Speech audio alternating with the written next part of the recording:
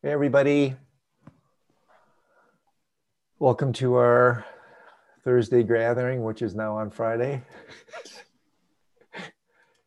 And so I do this, those of you who know, I do this totally geeky thing at the beginning. I have to do it um, where everybody has to turn on their camera for just a second and say hi. So I realize that there are some humanoids out there. Thank you. So nice. Yeah, this is great. One of these days,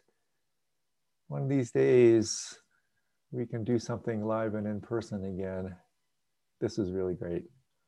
Cool. Excellent. Love the backdrops. Excellent. Cool. Good deal. So for those of you who may be new, we started doing this, I don't know how many weeks, 40 weeks ago with the start of the virus. No idea it was going to go this long, but people are still showing up. I have fun, so we do it. They're very informal. That's why I like them. I basically don't prepare a thing. I just show up. And we talk about things. Good questions are always sent. So this is the place to come and ask questions and have a Q&A discussion type things. But I do want to say a couple things about events coming up. Starting to enter my kind of seasonal spring teaching thing. So there's a few gigs coming starting tomorrow morning. My first event of the year with a center out of Vermont called Carmicholing. I'm doing my lucid dream yoga event. So you can still register for that. And he's going to put up the link. And this one's a little bit different. I'm going to be riffing on something that I haven't really taught on before, hardly at all, which is a deeper dive on this whole liminal dreaming thing. In my kind of cartography of the nocturnal meditations, which I riff a lot on, there are 5 of these practices. The classic ones were lucid dreaming, dream yoga, sleep yoga, bardo yoga. But I've since inserted, because I've been doing a little bit more research and doing, just trying to articulate the structure of liminal dreaming more. And so I've developed this new riff on it with practices to actually work with it. And the reason I mention this is because, and the reason I'm doing it is because lucid dreaming, those of you who try it, so much is promised, so little delivered, because it's hard. I mean, lucid dreaming is not easy. And so liminal dreaming is pretty cool because anybody can do it. It's pretty easy. It's that liminal means threshold. It's that kind of almost like bardo dreaming where you're not awake, you're not asleep, no man's land kind of thing. And for most people, they just kind of crash out non-lucidly and then like whatever, but with some familiarity with the liminal space, and then actually with liminality altogether. The principle of liminality is really interesting. Liminal beings, liminal experiences, liminal places, really interesting, deeply connected to kind of bardo stuff. And so with the research I've been doing, there's a way to more officially practice liminal dreaming. Harvest creativity, with which Thomas Edison and Salvador Dali did. I mean, they both came up with really cool ways to kind of farm or troll that bardo space, kind of a foam or perception. Pema Chodron talks about it as a plasma of mind. It's a great description of it.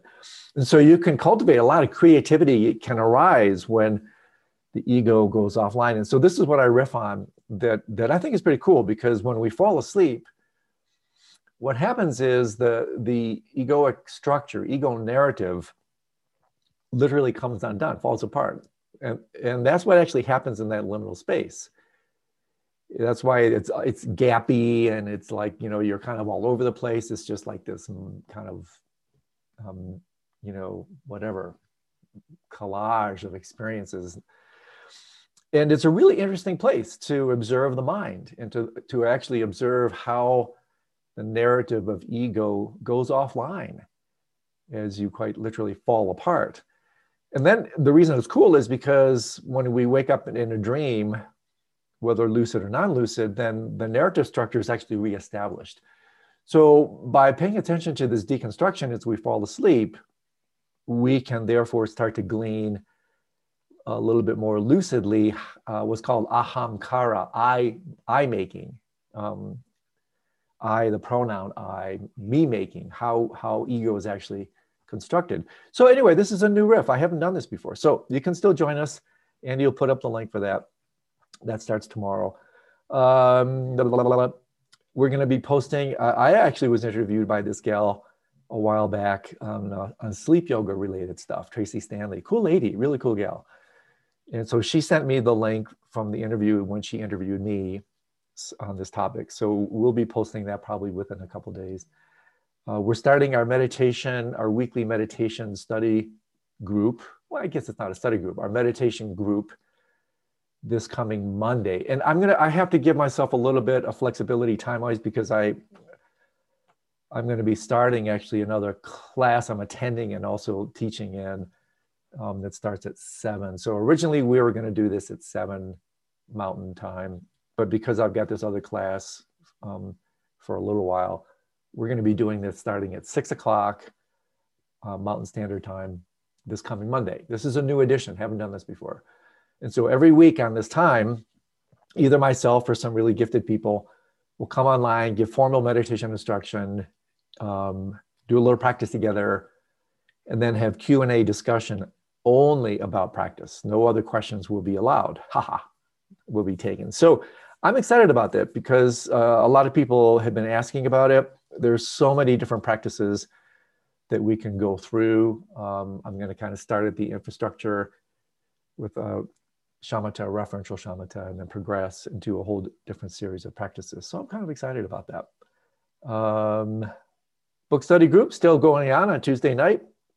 I don't know what we're like halfway. We're more than halfway through the book on that. This is on my latest book, Dreams of Light. Actually, not my very latest. This is the one I published in August. And we've just entered my favorite part of the book, the illusion of externality, which is all about the science, the physics, the neuroscience, the cognitive science, anthropology, developmental psychology, that supports this view that the world is illusory, that the world really is dreamlike. Actually, my favorite part of the book, because the science behind it is kind of jaw-dropping. So you can still join us for that. And other little goodies are coming up. But, that's it. Also, my latest new thing here that I think is worth doing, we'll do this again too, is, it's very easy to take this kind of meditative, spiritual stuff and use it as a form of escape. So my big thing these days is spiritual bypassing, spiritual materialism, escapism. And some of the questions were a little bit about that today, so this will tie in. So I think it's always nice to connect to, the world circumstance altogether, because otherwise, these teachings are really very, often, as I often say, they're very precious. They really are, I think. But the near enemy of that is they become too precious in the pejorative sense. They become removed, not in contact with reality, ineffectual, and that sort of thing. And so I think it's certainly in my own practice every day, I do this sort of thing. But we can spend 30 seconds to a minute just doing the sending and taking. It's called Tonglen, where just for a minute, we just acknowledge what we're doing here. Yes, it's about self-improvement in a certain way, until you improve yourself out of existence. Fundamentally, it's not about self-improvement, it's about self-transcendence, but you get the idea. A lot of this we do for ourselves, but we do it for ourselves as a stepping stone to benefit others. And so for a minute, it's always helpful to just connect. Like, why are we really doing this? We're doing this to help the planet, to help other sentient beings, animal forms, life forms altogether. So for the next 30 seconds, minute, every in-breath, breathe in all the hardship, the suffering, the pain in the world. Every out-breath, shine out, radiate, breathe out, share, offer all the light, the goodness, as a way actually to be of benefit to this planet. Okay.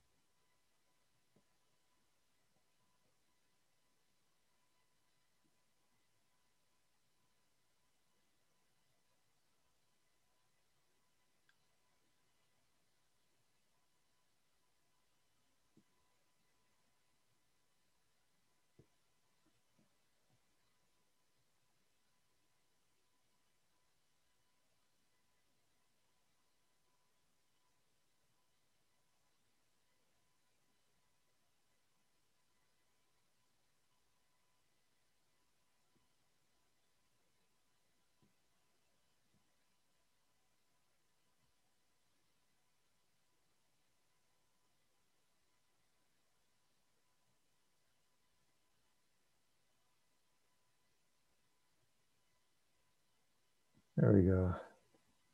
You can't get enlightened without others.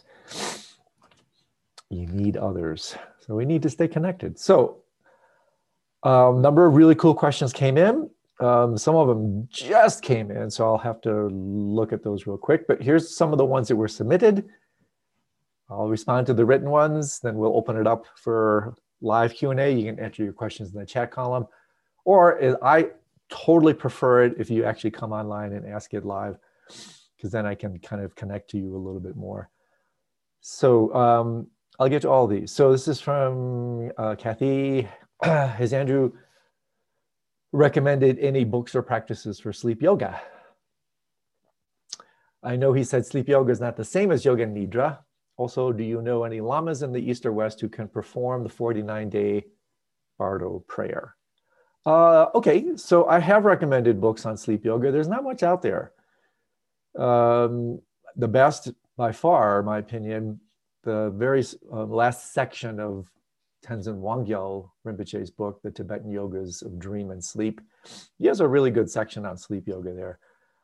Namkai Norbu Rinpoche, Namkai Norbu Rinpoche, Nyingma, but mostly he's kind of an independent Nyingma Lama who died somewhat recently. He has a book, I think it's called Dream Yoga and the Practice of Natural Light or something like that, edited by Michael Katz. It's okay. It's okay. It's not great, but it's okay. There's very little out there. I have a chapter in my first Dream Yoga book on sleep yoga. Outside of that, that's kind of it. I mean, you can find other hits on it, not entire books, but any book that talks about the 6 yogas of Naropa or the 6 bardos has a chapter on sleep yoga, or also called luminosity yoga in Tibetan. So other books that come to mind where you just get a chapter, Ponlop Rinpoche's book, Mind Beyond Death. It's on the 6 bardo teachings of Padmasambhava. You'll find a chapter there. That one's really good. Gyalcho Rinpoche did a book on the same text by Padmasambhava called Natural Liberation, translated by Alan Wallace. That one's really good. And that's kind of it that I'm aware of. If there's something else out there, I'm not aware of it. So yeah, it's not the same as yoga nidra. It's the same word. Nidra is sleep in Sanskrit, but yoga nidra and sleep yoga in the Tibetan world are not the same.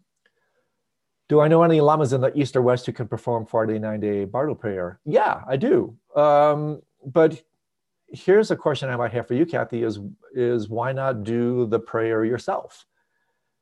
You have as much, inherent power as the lamas do, if you just touch into that.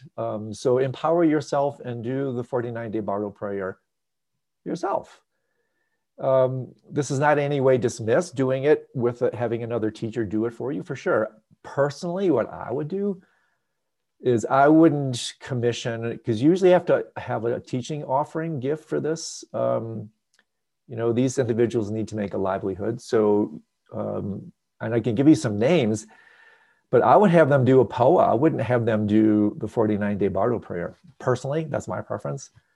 I would commission them, so to speak, to do what's called the iron hook of compassion. In terms of the 49-day Bardo prayer, I would do that yourself. Seriously, really. In a way it works is, here's the trick, is I know a ton of lamas, but how you can access them and get them to do it, that's tricky. I can't just give you like their backdoor email address or text. I can't do that. So I know a bunch of them, but do I know a bunch of them that can actually do that for you? That's a little bit trickier. You have to do a little legwork there. Nalanda Bodhi, Ponlop Rinpoche's community. I mean, any active lama in the West, and I'll just ping off a couple that I have just tremendous respect for, can do this. I cannot give you the logistics for how to do it. That's beyond what I can present here. But Dzongtsar Khyentse Rinpoche, Ponlop Rinpoche, Sogye Rinpoche, Mingje Rinpoche,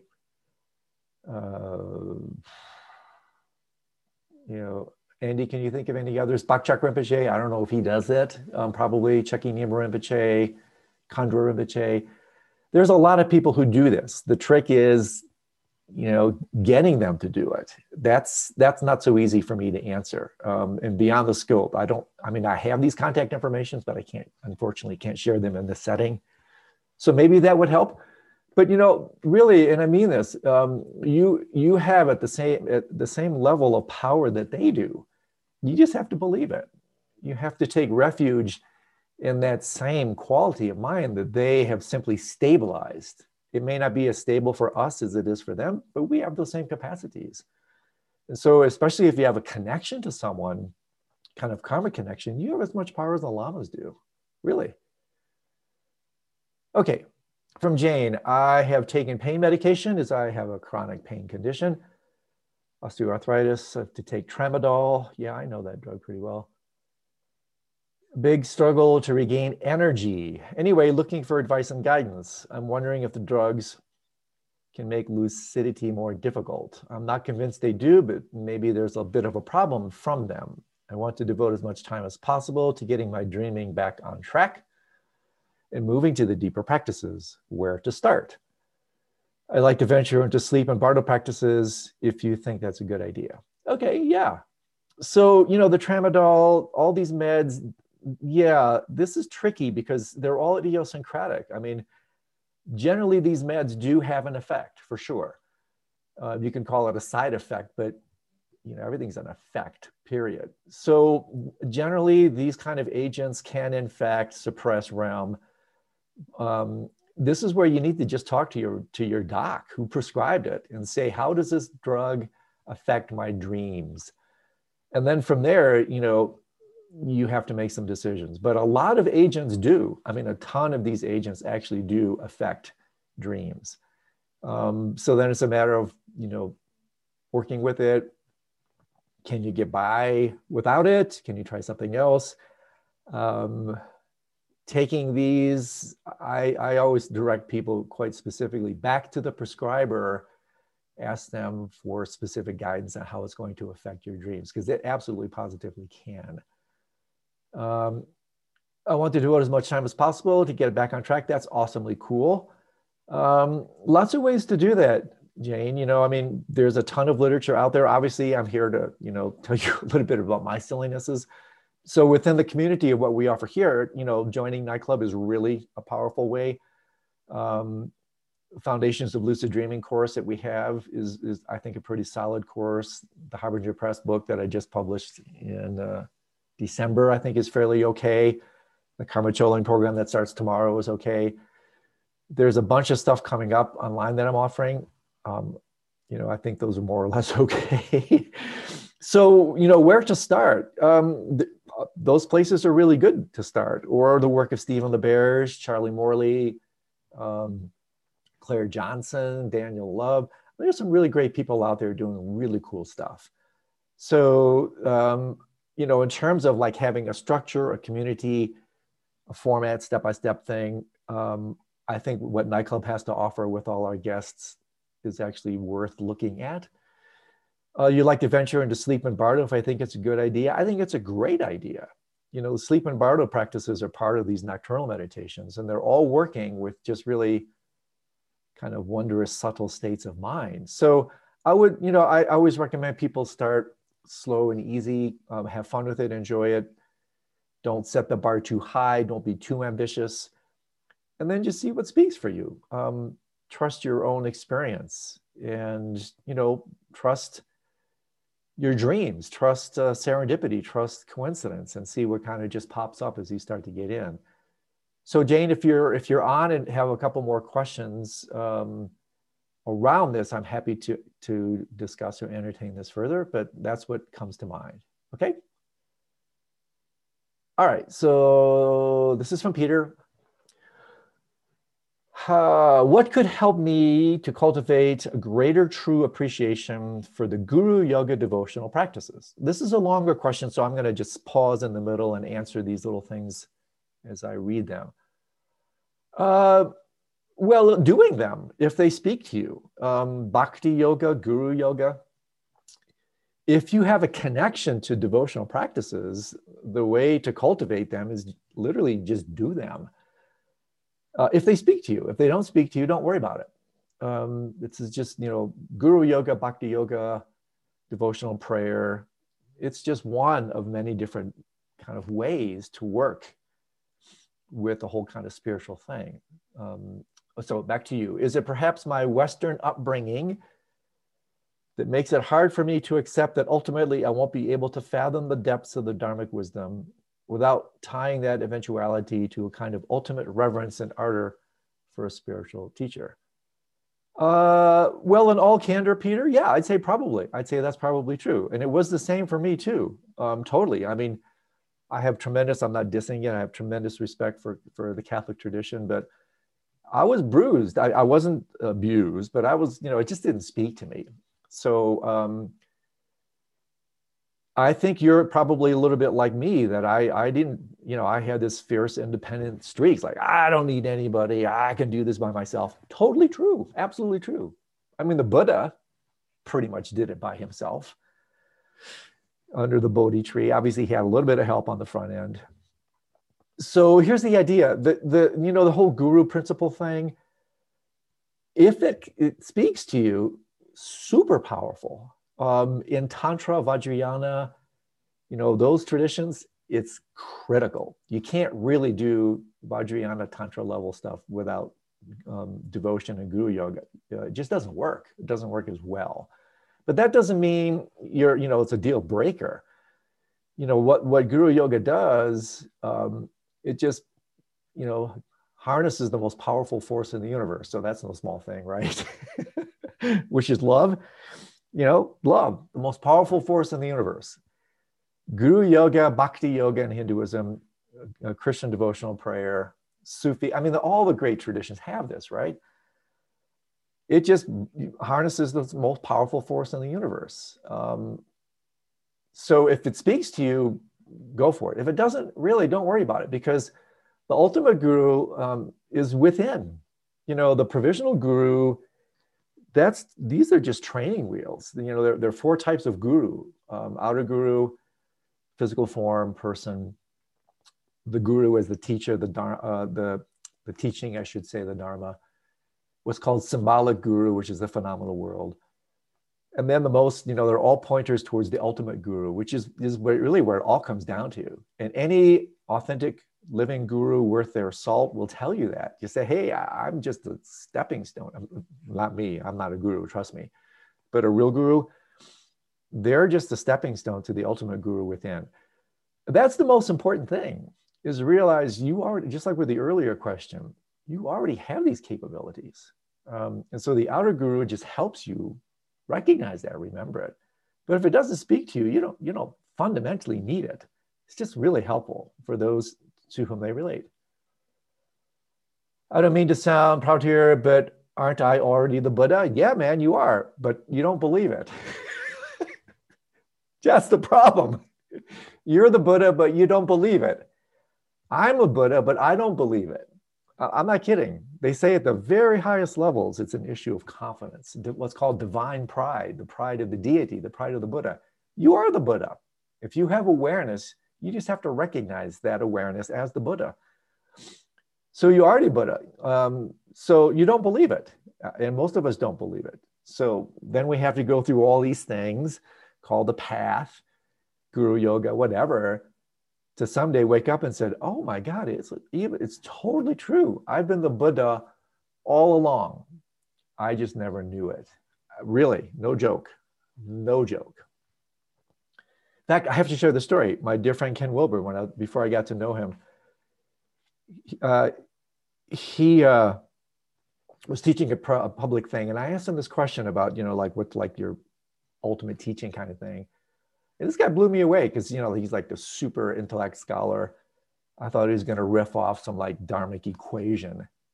And he said, just, without missing a beat, he said, well, just hug the person. I said, so what's the summit of all your teaching, Ken, right? And he blew me away. He said, hug the person on either side of you and realize you're hugging the deity. You're hugging the Buddha. I was blown away. So it's totally true. so back to you, what can someone bestow on me that I don't already possess? That I am not already? Nothing. They can't. I would appreciate an answer that makes sense, that makes use of the analogy apprenticeship. Thank you. Okay. Well, if I can speak with a little bit of candor here, Peter,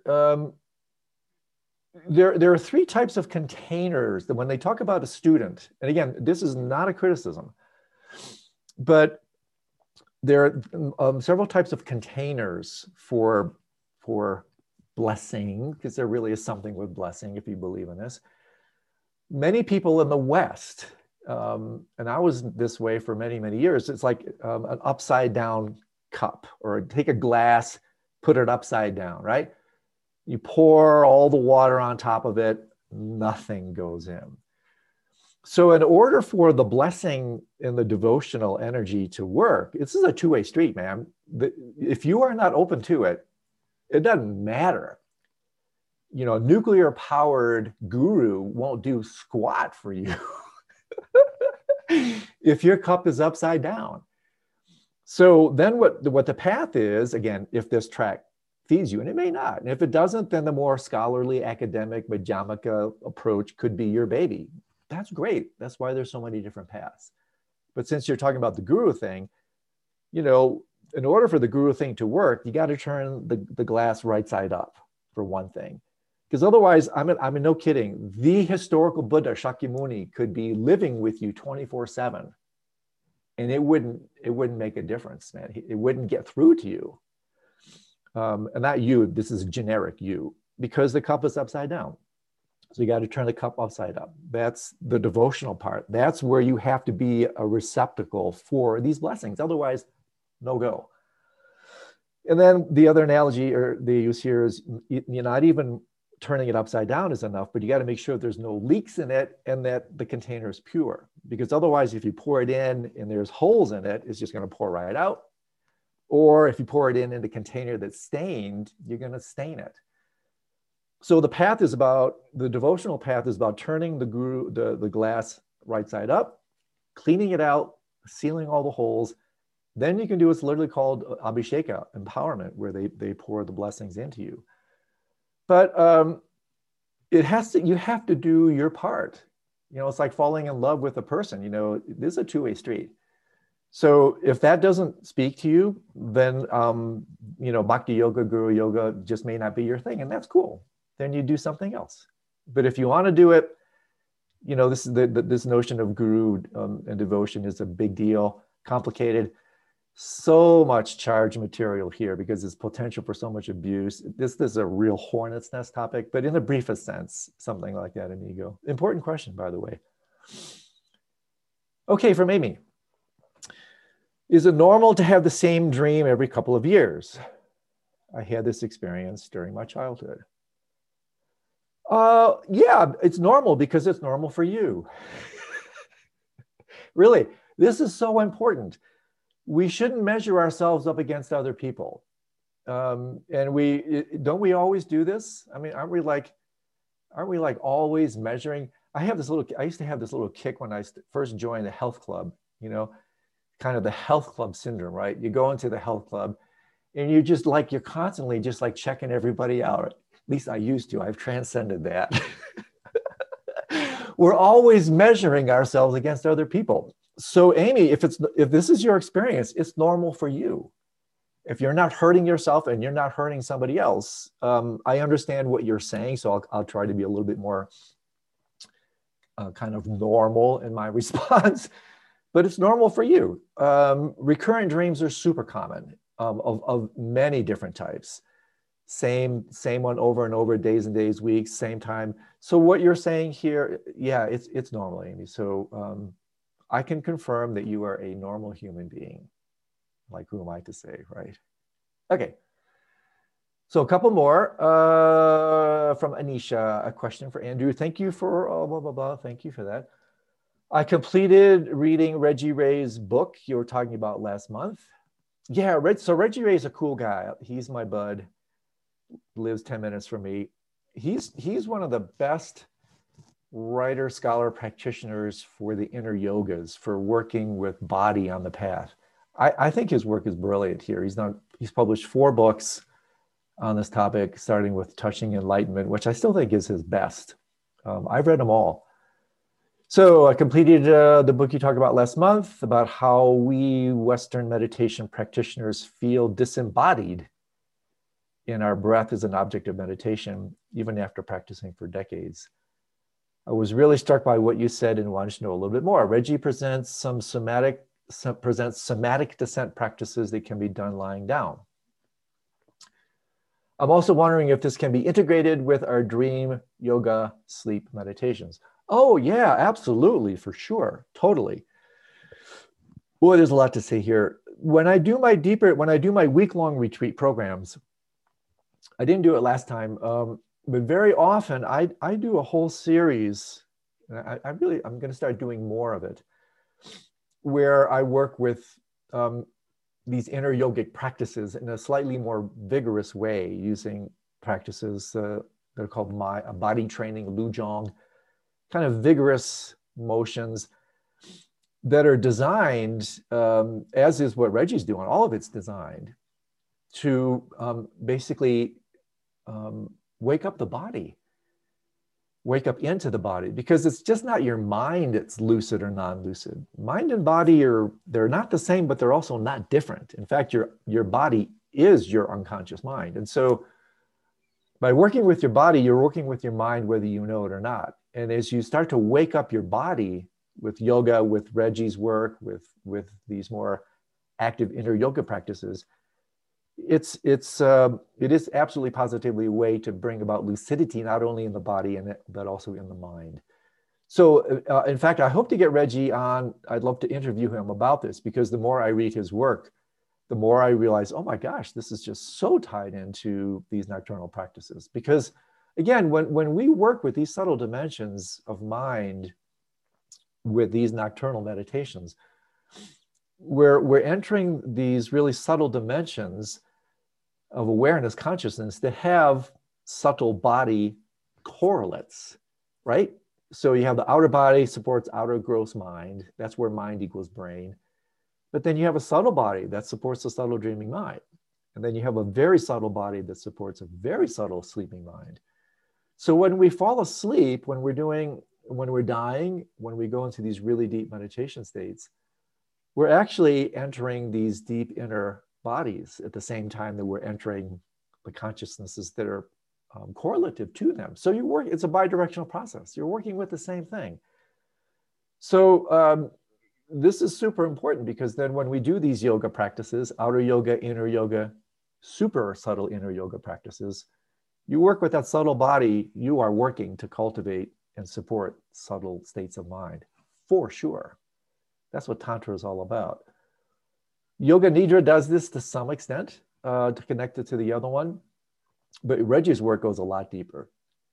Okay, so a little bit more on the question. Do you know of any audio books with such guided somatic meditations? Yeah, Reggie's done them. I mean, I'm pretty sure virtually every one of his books has links to where he guides you through these practices. Pretty sure about that. Would you please share any suggestions on how we could go about exploring body work? Absolutely. So again, I would read all of Reggie's books, 4 of them. Plus, here's the one I read recently. I'm going to try to get this gal on. I think I might have mentioned it. The book is called Sound Medicine. It's a double entendre on the word sound medicine. It's written by Kulri Chaudhary. She's a MD, neurologist, Ayurvedic physician, and also a Siddha medical doc. And this book is really good. She talks a lot about chakras and mantras and inner subtle stuff. And I read it and I said, oh my God, I got to talk to this gal.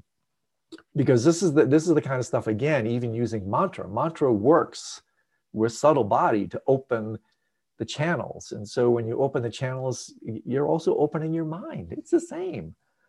So Reggie's work, I would recommend, most importantly, just do it. It's like the guru yoga thing. Do it. I mean, there's something about the Nike thing. Just do it, right? Do Tai Chi, do Qigong, Do Lujong, also Yantra. It's called, that's another dimension of practice. What's called Yantra yoga, Trokor. Massage, I mean, all this stuff. Read the work of Eugene Gendlin if you're a little bit more academically oriented. He was a really brilliant body worker psychologist, very smart guy. His work on focusing, and he has a really good book on dreams, Let Your Body Interpret Your Dreams. David Rome, subtle body stuff. I'm not that familiar with like Feldenkrais and these other systems, but I'm a huge fan of inner yogic body work, period.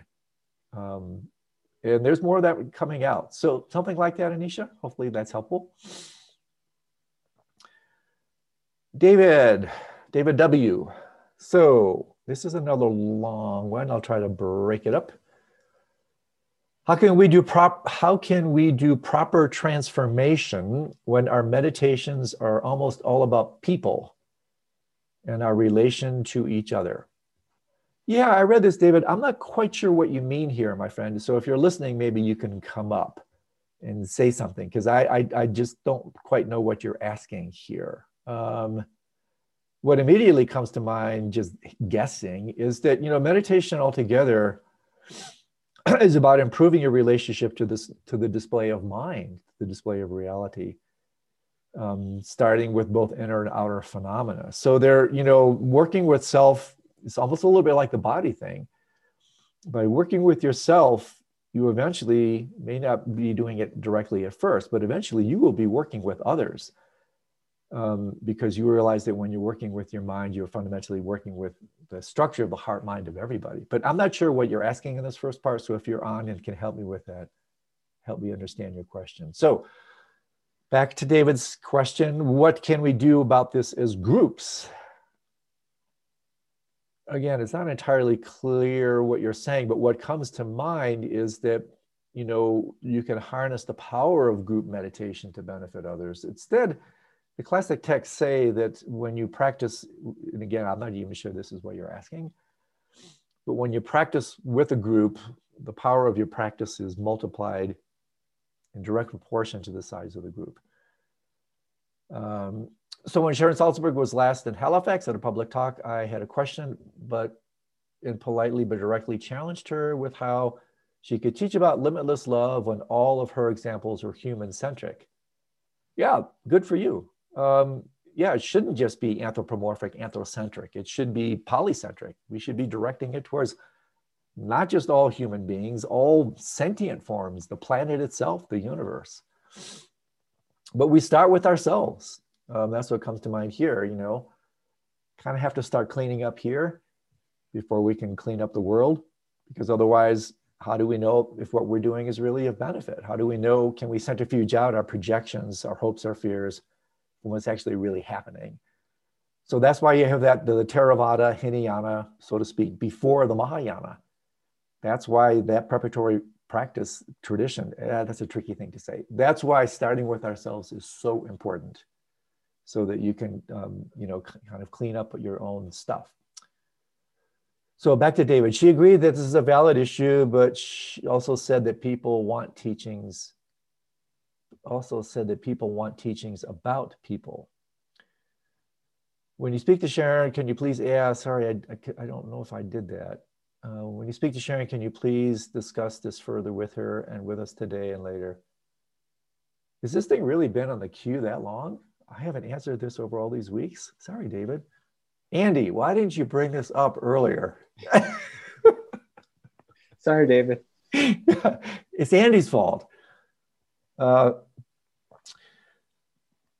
actually, David, if you are there, instead of me just kind of stumbling and tripling over your question that I'm not completely understanding, if you are there, my dear friend, please come on and let's talk about this, because it is just simply not clear to me.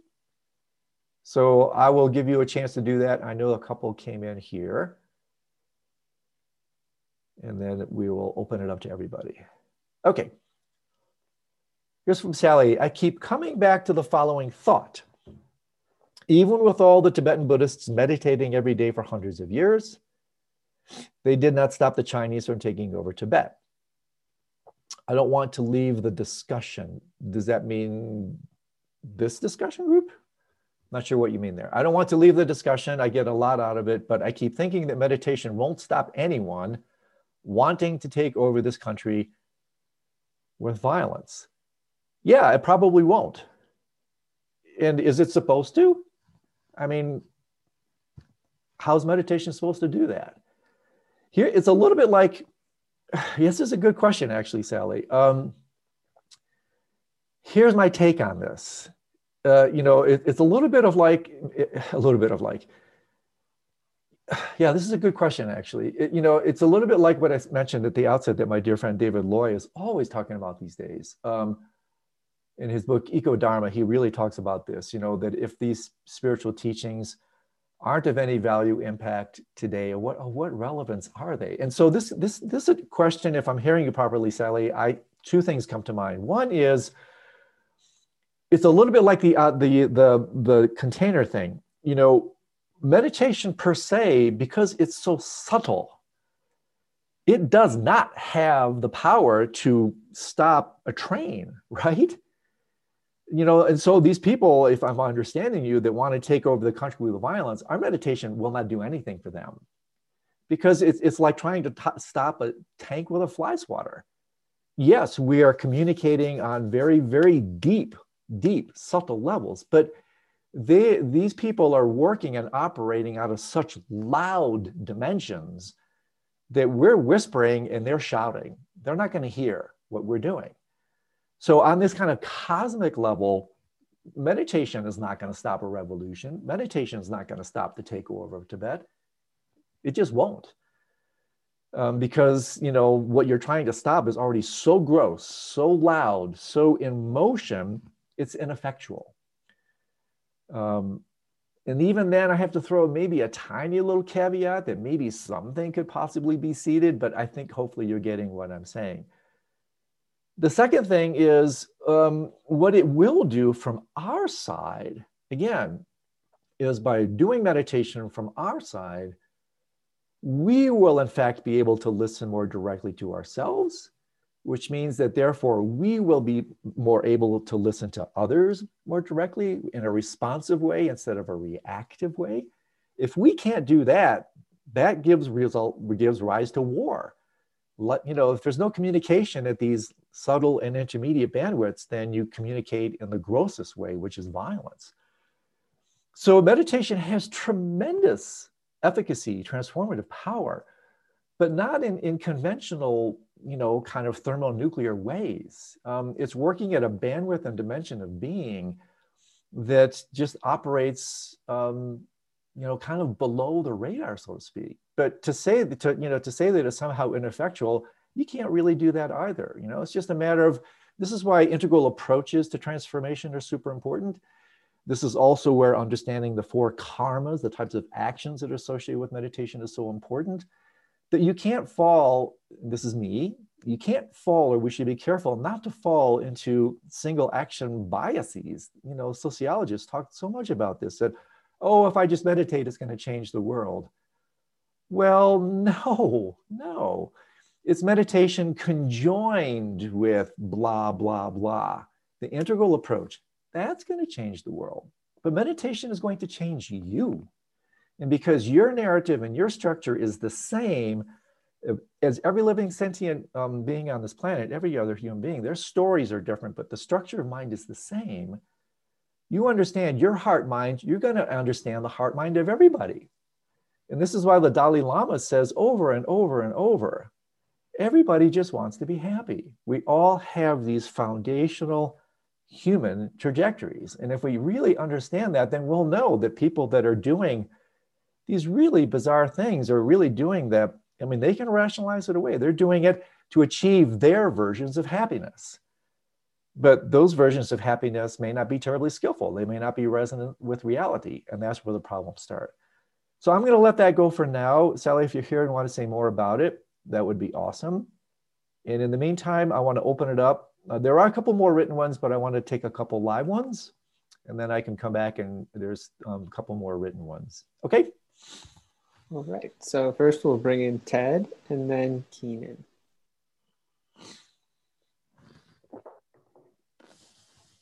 Andrew. Hey, bud.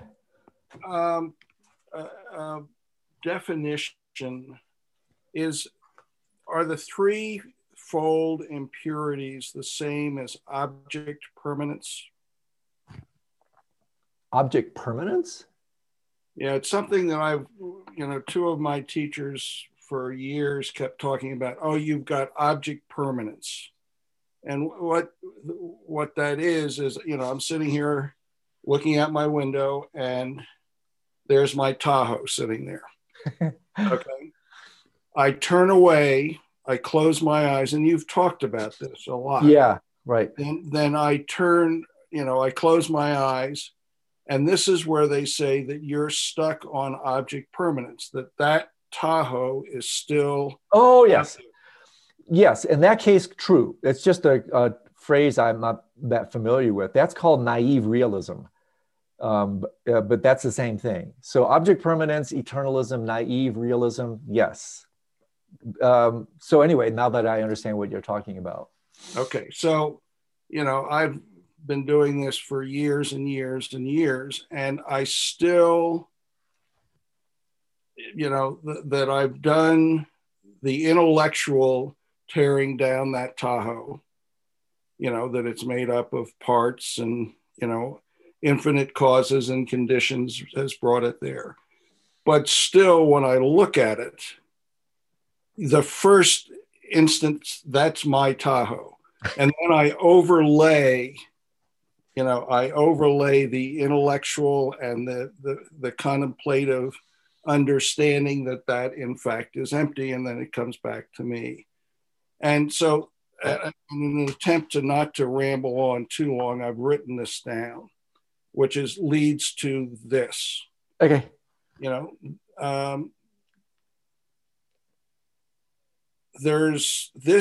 This arising frequently seems like it's a illusory battle between an illusory ego, and my illusory patience is leading to an illusory sense of discouragement and futility.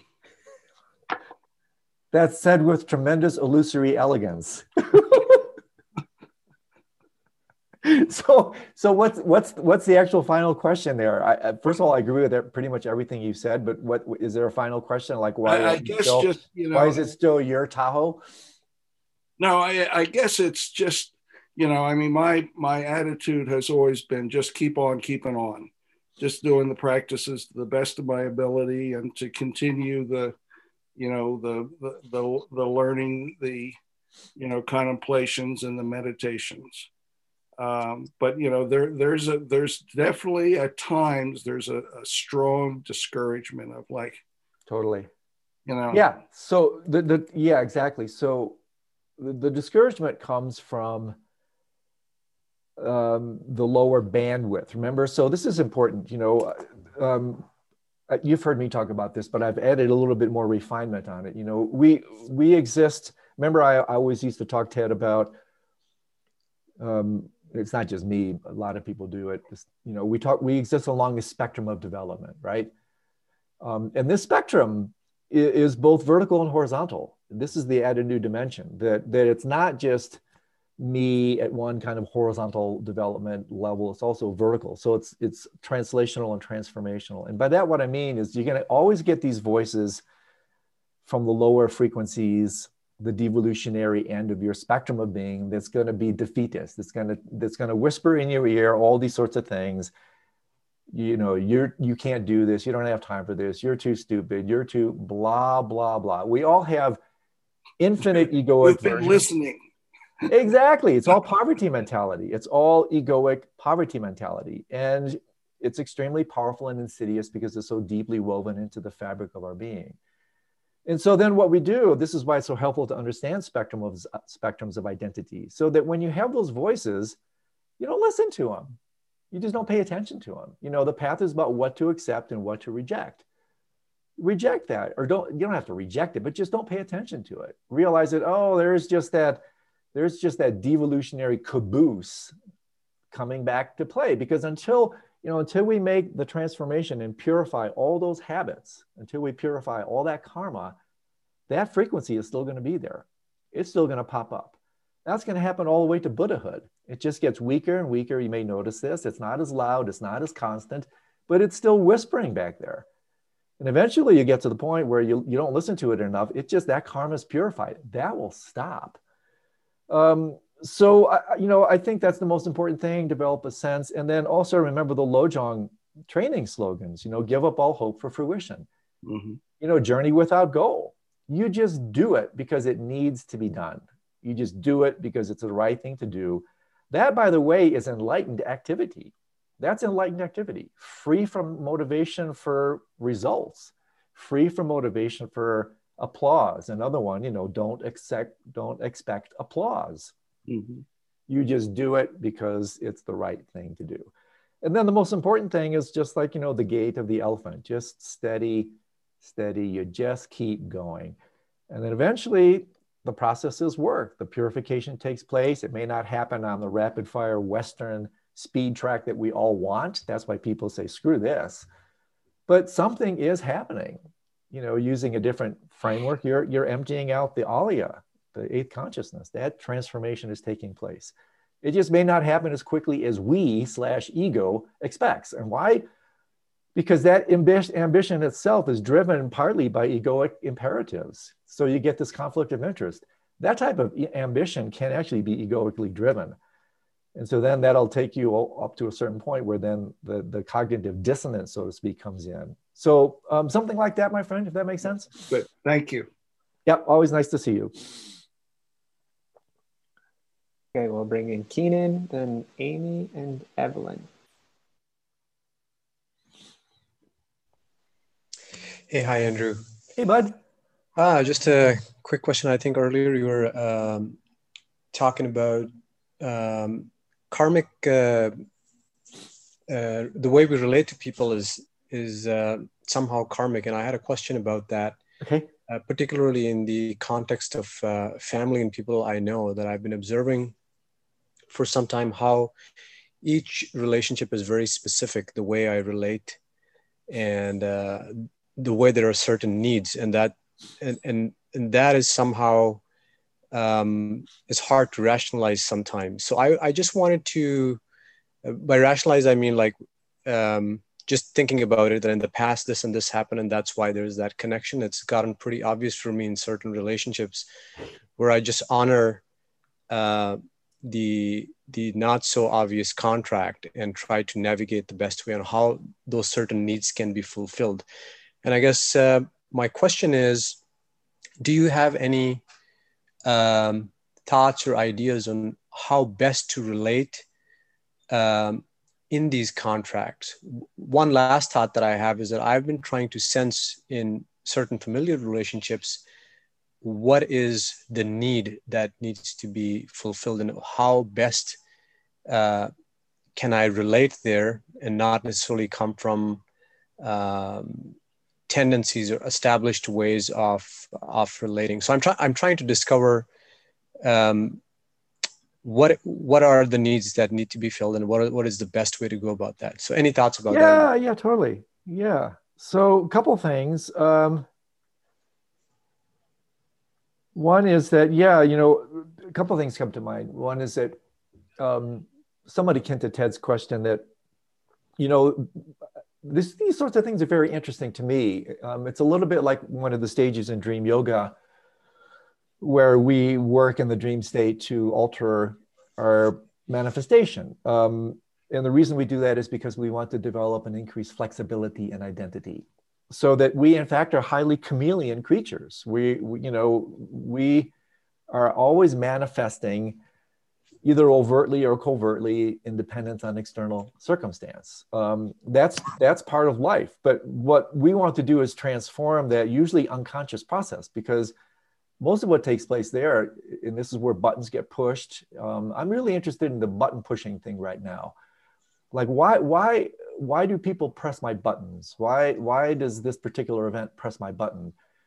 Well, if I look at certain things very closely, I realize that the first time I encountered this person or this situation, there were no buttons being pressed because there was no history. There was no unconscious predisposition. I was relating to the experience in a pure beginner's mind. Nothing was being pressed. I was just there.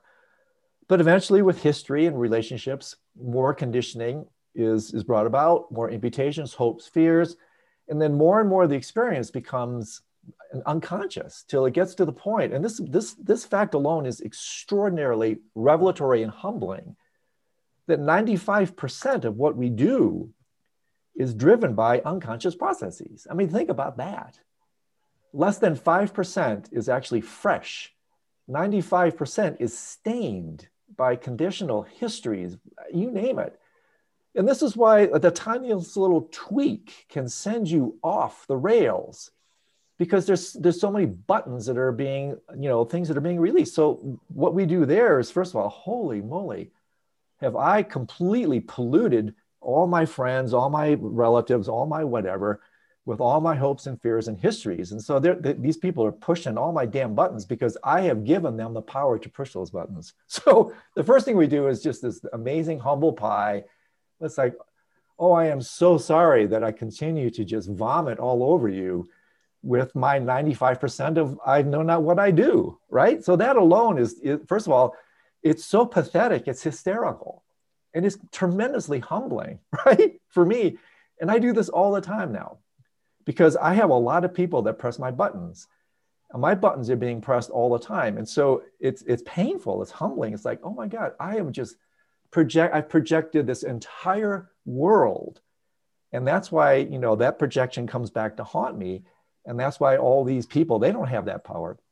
They're pressing my buttons. And so now I use that. I use, okay, Lord, this poor person, they don't stand a chance with me anymore, right? I've so infected them with my unconscious projections. I can't even see that underneath it is this hurting human being. I can't even see that underneath it is a person just like me, hurting, wanting to be happy, because I've completely plastered them with all my junk, right? So that alone is colossal. That alone is really humbling and revelatory. And so now when somebody presses my buttons or whatever, and again, like, does this happen like every day? I take ownership for that. I take responsibility. It's like I often say, pardon the play on words, we're constantly pinching ourselves and looking elsewhere for the prick. Well, we're the prick, double entendre intended, right? So let's work with a little humility, psychological purification, spiritual purification, take the ownership, return the projection. That's what shadow work is about, owning up the projections. Everything is a projection until you're a Buddha. So that's one thing. The second thing, very practically, is that one general rule is, instead of being so self-centric, we all are, I'm not blaming you. As long as we have a body, we have an ego, as long as we identify with I, me, mine, that's our default. So one way to do that is start putting other people in front of you. It's actually one way to gauge progress on the path. It's no longer, slowly starts to shift from this, okay, what can I get out of this person? How can I profit? This me mentality. When you start to grow up and wake up on the path, that starts to shift from what can I get out of it to how can I help? What can I do here? What can put the other person first? Shut up, listen to them, be there for them, serve them. And then when you talk about needs to be fulfilled, well, at a certain point, this is where Maslow's hierarchy of needs really comes in. At a certain point, you pass the threshold of the deficiency need spectrum, where it's not about me. Biologically, it has to be on one level to grow survival instinct. Oh, this is where, the hierarchy of needs is super helpful. At a certain point, when all your needs have been fulfilled, then you enter second tier hierarchy of needs, where it's abundance needs. It's not deficiency needs, because there's no deficiency anymore. Now everything you do, because you're living not from a poverty mentality, but from an inherent wealth mentality, you realize, hey, I really am the Buddha or whatever. Then everything is, there's no needs for you because there isn't a you. Every need, so to speak, is to help others. That's the abundance hierarchy. Then you just share, give, offer, give, offer. So great question as usual, amigo, something like that. Okay, bud? Well, thank you so much. Appreciate it. Okay, so a couple written ones and then we'll come back. These are quick. Good question as usual. So from Nicole, is Vajrasattva yoga guru yoga? Well, Nicole, it depends on what level of Vajrasattva are you talking about. Vajrasattva yoga can be a guru yoga, but it depends on which one you're talking about, which one you're doing. Vajrasattva is a unique yidam. This is a celestial kind of, you can a little bit technical for tantrikas. Vajrasattva is a Sambhogakaya level presentation, yidam, deity.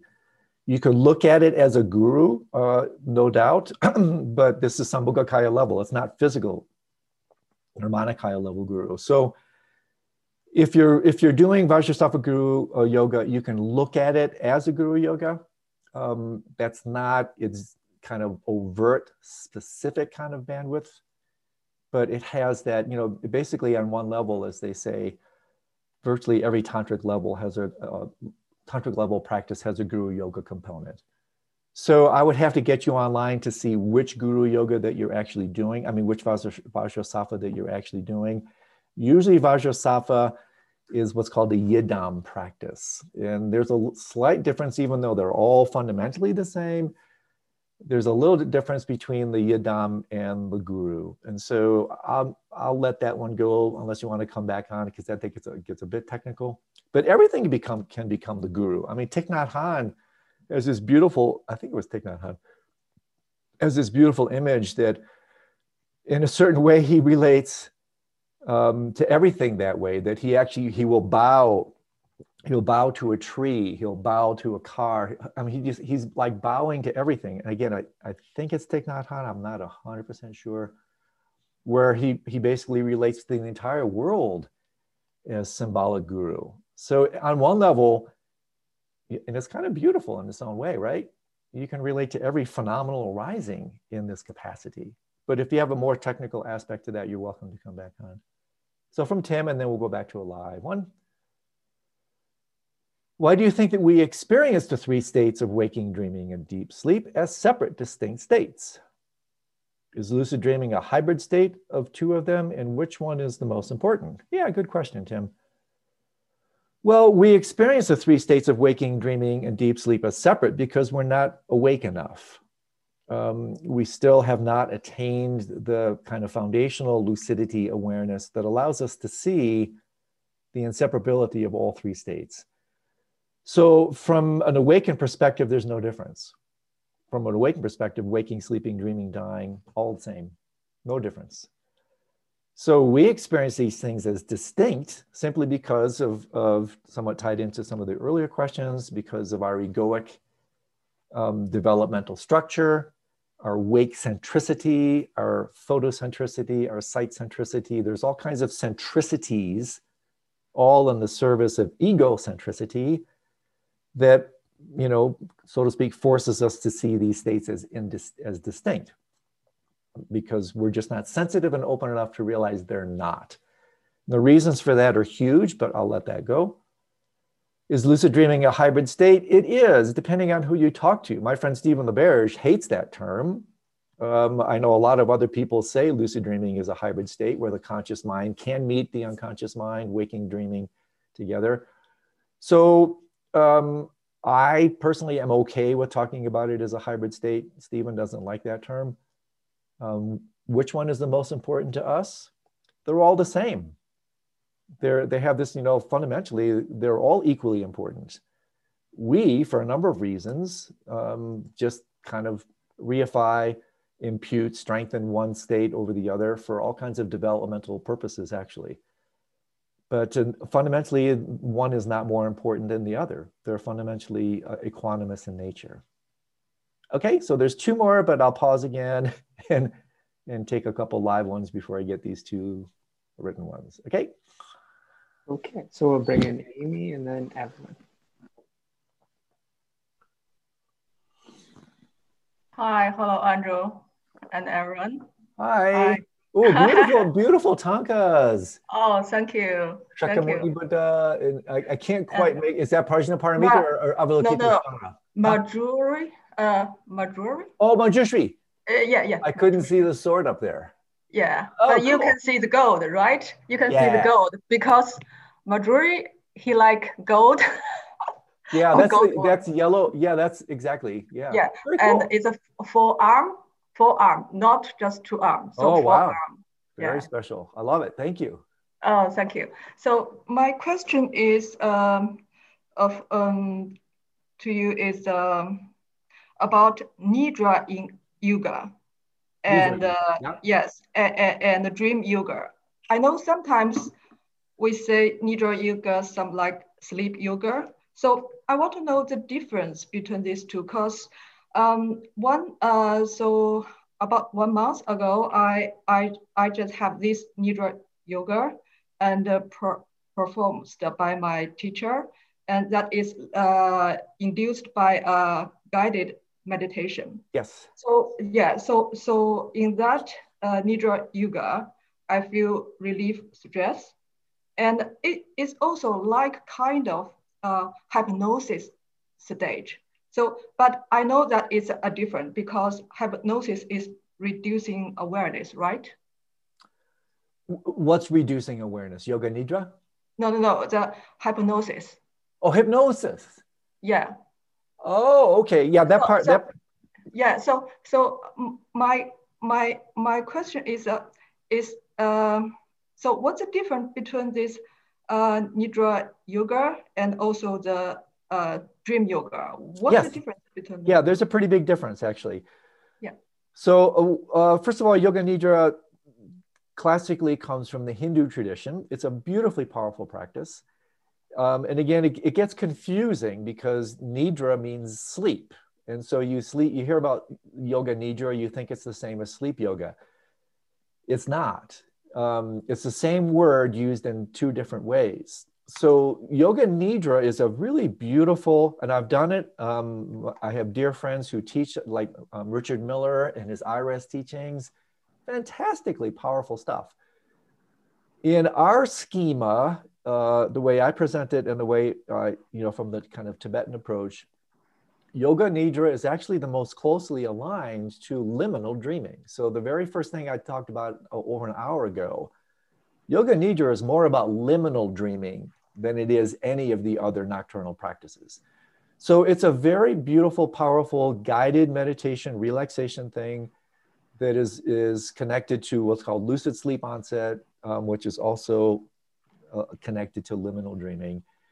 It's not the same as dream yoga. It's definitely not the same as sleep yoga.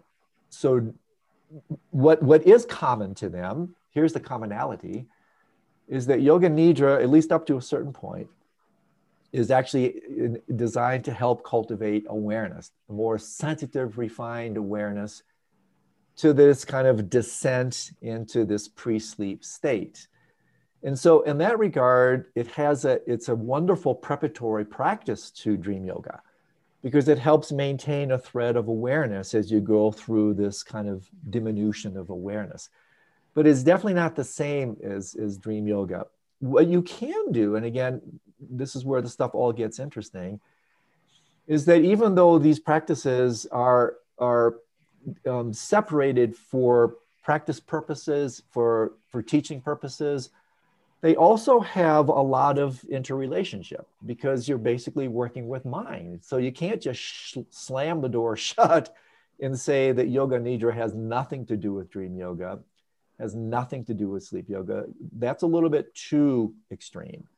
They do have connections, but by definition, they're not the same. They're talking simply about different bandwidths of experience in this kind of nocturnal arena. Does that make sense?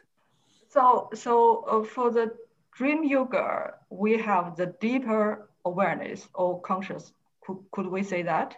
Yes, absolutely. So that's a really good point. So one way to look at it is that in this, in my system, I have like 5 steps that progressively go deeper. The first step, and again, I don't mean it in a negative way. I just mean it in a descriptive way. The first and shallowest step is Yoga Nidra, or liminal dreaming. Then a little bit deeper is lucid dreaming. A little bit deeper than that is dream yoga.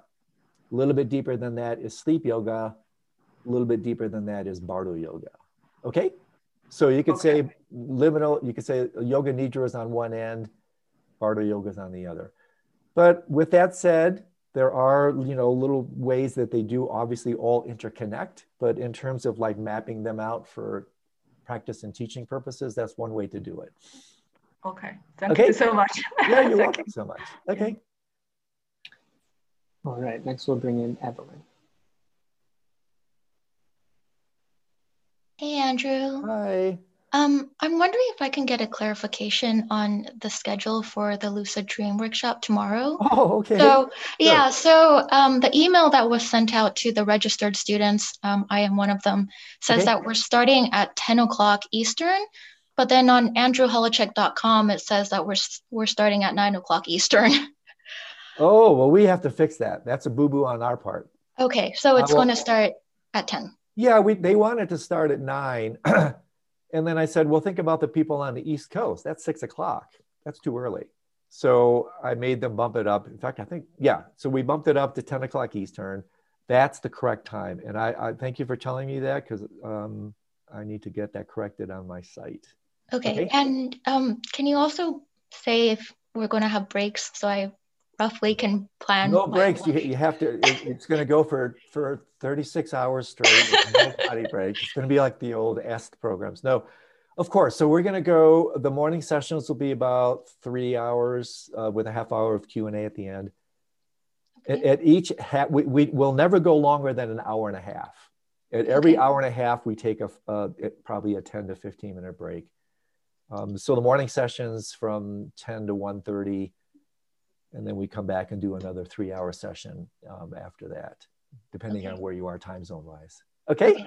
Yeah. Can I also make a quick comment on the discussion on buttons earlier? Yeah. I was really enjoying the conversation you were having with Keenan about how certain people come into our lives and push our buttons. And I was reminded of the AA quote that's like, how come your family knows how to push your buttons? And it's because they installed them.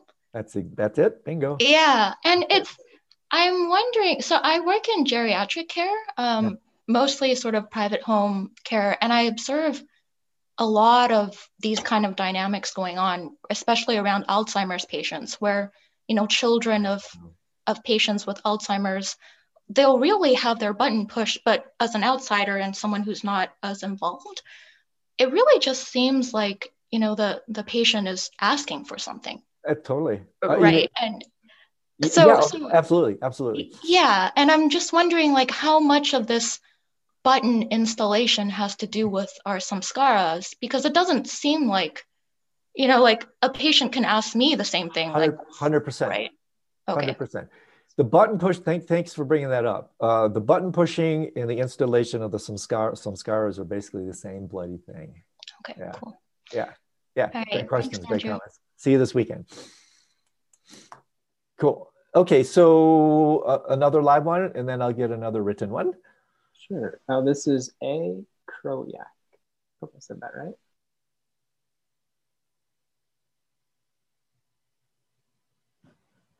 Hi there. Hello. You're unmuted, but we can't hear you.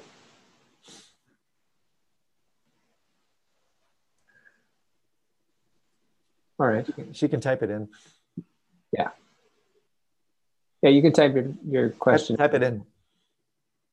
Okay. Nothing else queued up then. Oh, cool. All right. So there's a couple written, and maybe she can come back on.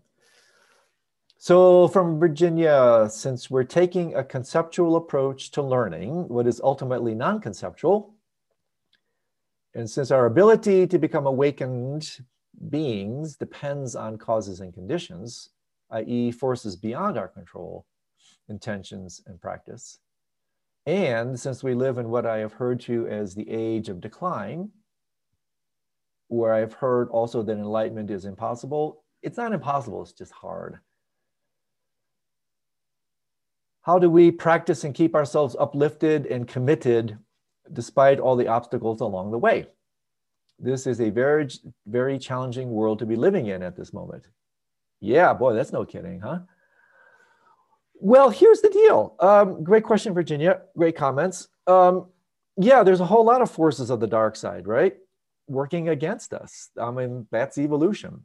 That's just the way it works. So we can approach this in several different ways.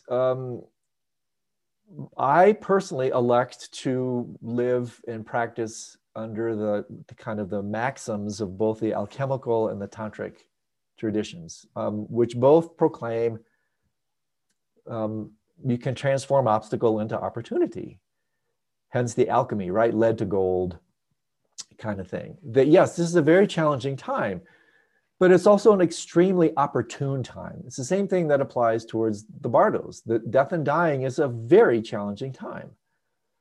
But the traditions are radically unequivocal that there are more opportunities for rapid psychospiritual development in the bardos than there are in life for a number of reasons.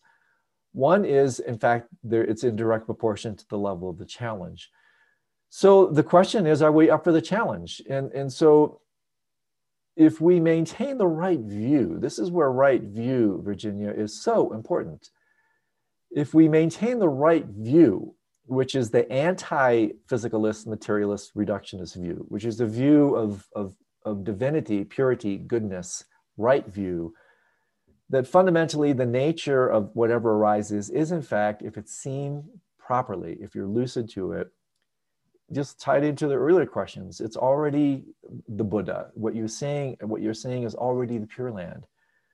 So the challenge is not to be swept away by the power of the inculcated wrong view, that it's like it's hopeless, I can't do it, there's so many things going against me. If we capitulate to that, then it's kind of somewhat sad affair. But we don't have to. This is why right view is the first and most important of the eightfold factors of the awakened space, of the awakened path, is maintaining this proper view of things. And if you do that, then you realize, I mean, Bruce Lipton was riffing about this a lot these days. This guy's a pretty sharp cookie, and one of the fathers of the whole epigenetic movement is really, I think, pretty brilliant biologist. He's talking more and more about, and again, this is not him, he's just articulating it. Crisis sparks evolution. Let me say that again. Crisis triggers evolution. And so we are in a crisis. And so this is the way evolution works. Look at dissipative structures. There's so many ways where you can gain support with this view that before things transform into a higher dimension, you have to exhaust the translation of the existing dimension. And so before you can, move up, you have to break down. Before you can break through, you have to break down. And what's happening now is a lot of breakdown. And we can capitulate to the negativity around it. That's literally what Trungpa Rinpoche called negative negativity, or we can transform it. And so that's one reason I love the tantric approach, that if you look at these things properly, there are actually more opportunities now than if things were all kosher and running smoothly. That's when everybody just falls further into sleep, when we just drip off into our God realm comfort plans. It's really when things are falling apart, that things get really tricky, that we have a chance to really look at this collective deconstruction and actually see, maybe I'm going to create a new narrative. Maybe I'm going to grow in a new way. Maybe I'm going to take this and really grow with it. So I'm not at all, sometimes they get a little discouraged about what's happening to the planet. That's really heartbreaking. And all the animals, that's really heartbreaking. But I maintain, to the best of my ability, this view of the inherent goodness of the world, the inherent purity of reality. And I fundamentally have elected to abide by those principles. Yeah, so that's just me. That's my riff. So one last one from Vanessa, and then we'll call it for today. Oh, perfect timing. Okay, so last one. There is something that has been happening for a long time, and I haven't really given it much thought until now. where I am giving my dream life a lot of attention. My non-lucid dreams will have a consistent look and feel in terms of visual and auditory sensation. But what has happened many, many times over the years, which is a little unsettling, is right before I wake up, I will hear sound really loudly and really clearly, as if someone is talking right by my ear, as if it was real. The thing is, I live alone, so no one else is there. And there's no other sounds happening in my room, in my bedroom, that my brain could be interpreting and weaving into the dream. When this happens, I always wake up a little shocked by how loud and clear the sound was, and that there's no one or nothing in the room with me that could have made that sound. Is there maybe a misfire in my brain or auditory system that is mistakenly translating dream images into waking life sound?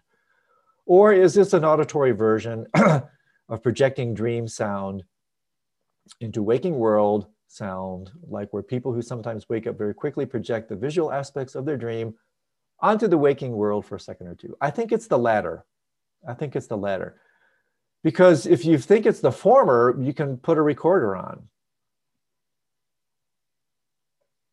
You could actually see, let's see here.